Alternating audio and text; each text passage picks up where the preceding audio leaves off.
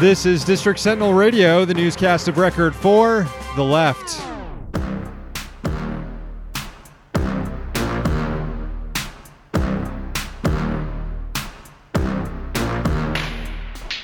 I'm Sam Sachs. I'm Sam Knights. We are in the Citizen Capitol studio in Washington, D.C.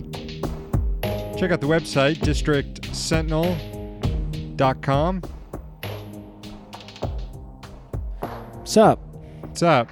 Hello to our viewers on Patreon and YouTube.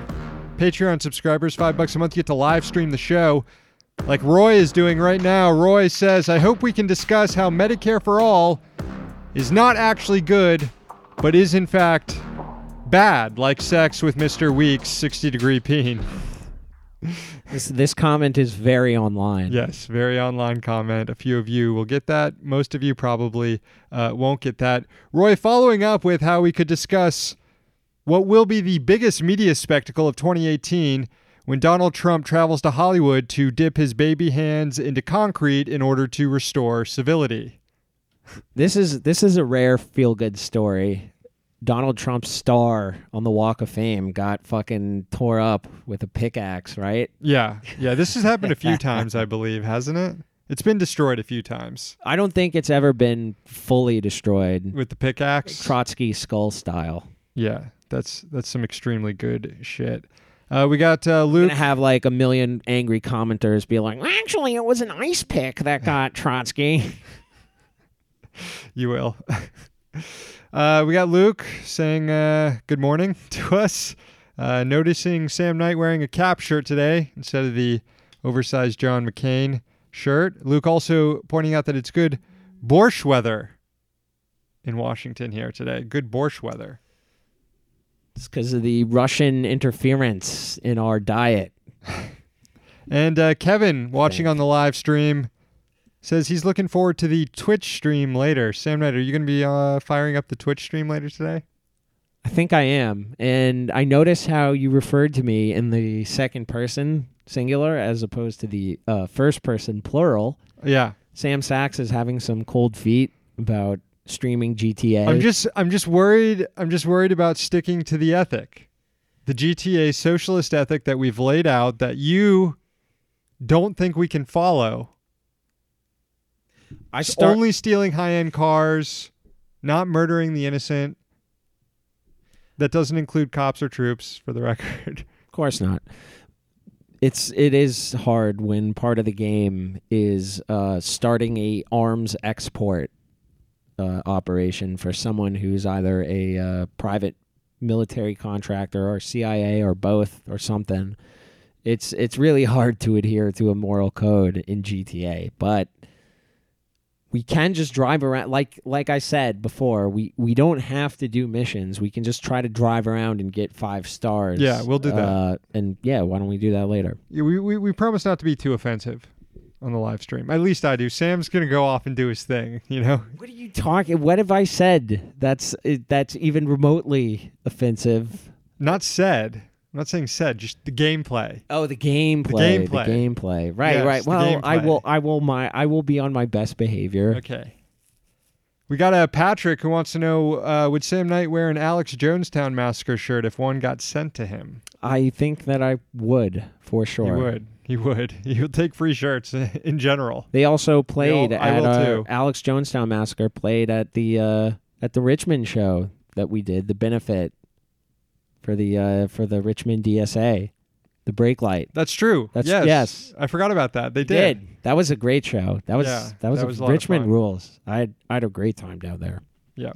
Of course, as I said, $5 a month on Patreon. You can view the live stream of the show. You also get your own poem read on the air. I'm going to read one right now for a new subscriber.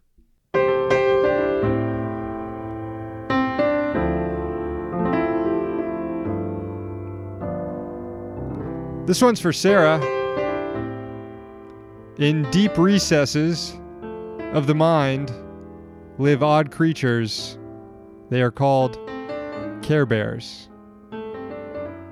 Thank you, Sarah. Thank you, Sarah. You remember that show, Care Bears? I do. Do you remember at all, like, what they were doing or what the show's about or, like, why Care Bears? Didn't they shoot lasers out of their stomach? They did stuff like that, but why? I don't know. I don't know. Thanks again to Sarah and to all our new subscribers on Patreon. That's patreon.com/District Sentinel. Going to have the newscast here just a second. Update from yesterday's show. We talked about the case of Mr. Pablo right. Villavicencio, the pizza delivery driver who was detained by ICE after making a delivery to an army base in Brooklyn. Well, he was freed. A judge is reviewing his case, and he was released today. And the judge said he should go through the. He was already applying for documentation for permanent residency because his wife is a U.S. citizen. He has 2 U.S. citizen kids. And yeah, so it looks like at least there will be a happy ending here, and that's pretty good. Yeah, good news to kick things off here. Sorry. Go ahead. I was just going to say another interesting story, not unrelated, is there was a Pew poll that came out yesterday polling people about all their opinions on all the agencies, and the only agency with negative opinions about it was ICE. Net negative. The only agency. It's ICE. working. It's working, folks. It's working. It's working. It's also showing the centrists are blathering about nothing when they say abolish ICE is going to ruin the Democrats. Sorry, I had to get that in there. It's Wednesday, July 25th, 2018. Here's the news.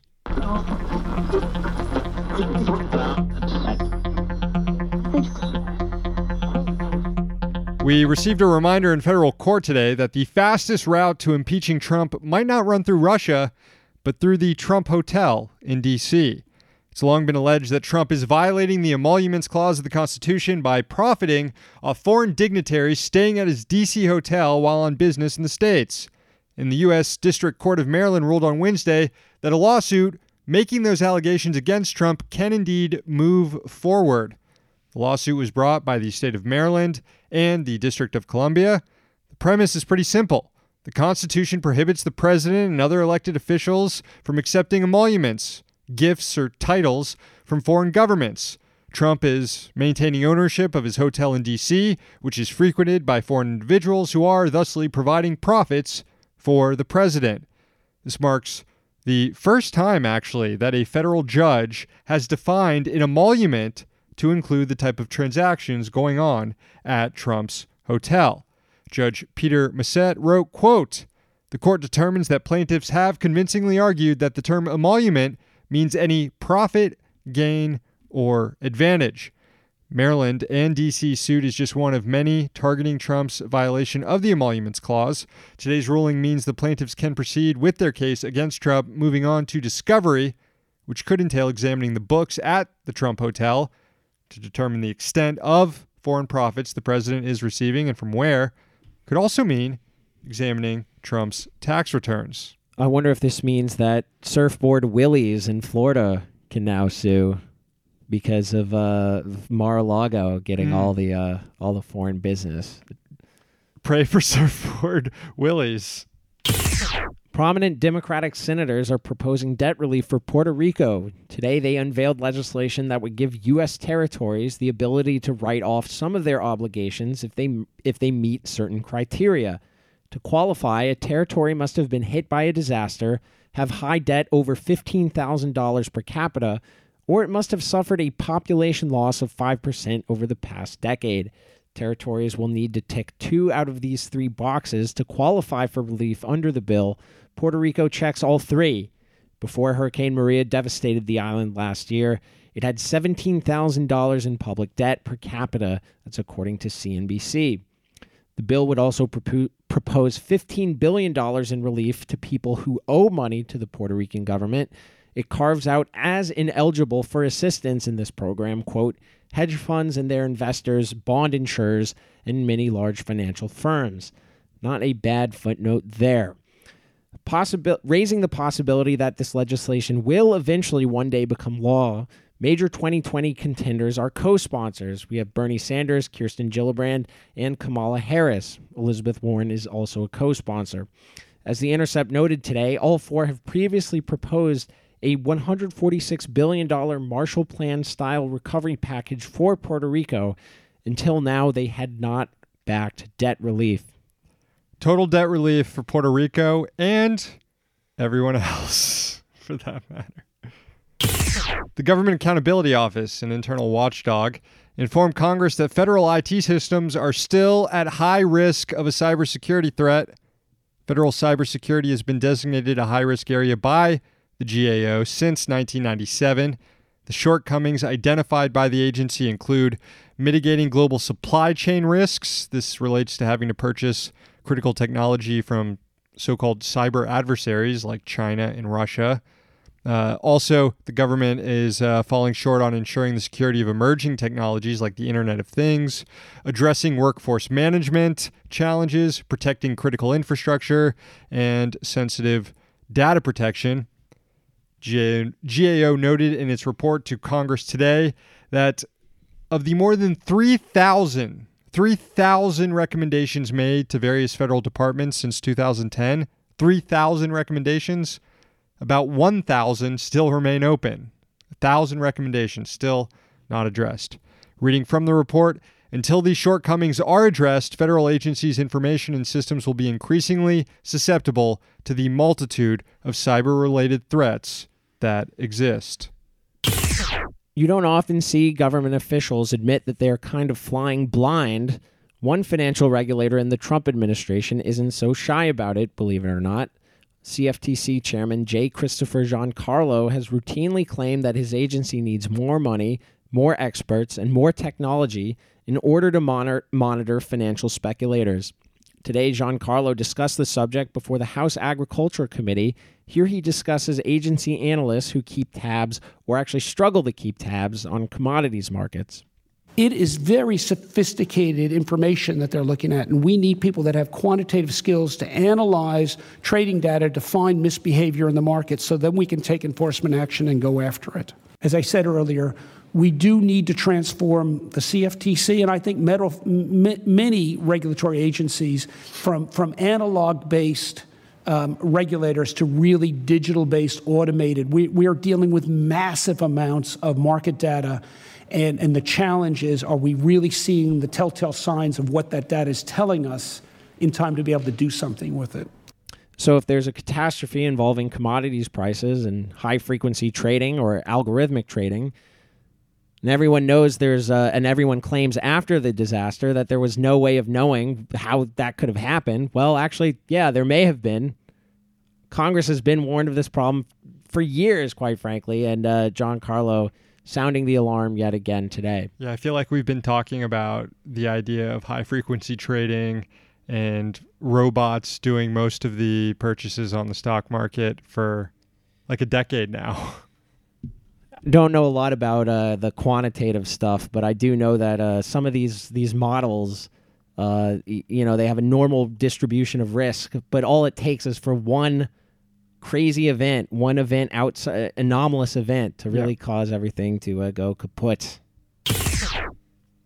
Finally, the operation to retake Raqqa from the Islamic State finished last year, but the U.S. is still killing scores of civilians every month in Syria. In the first half of this year, there were between 263 and 460 civilians killed by U.S.-led coalition military actions. That's according to an estimate released today by Air Wars, a watchdog monitoring the impact of the war on the Islamic State and foreign intervention in the Syrian civil war.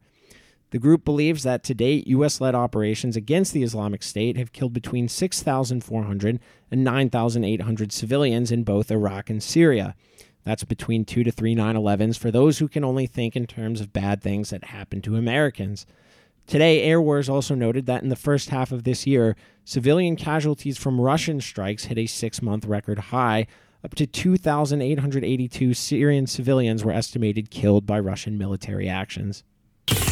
And that is going to do it for the newscast on this Wednesday. Got any comments on the YouTube live comments we could read off?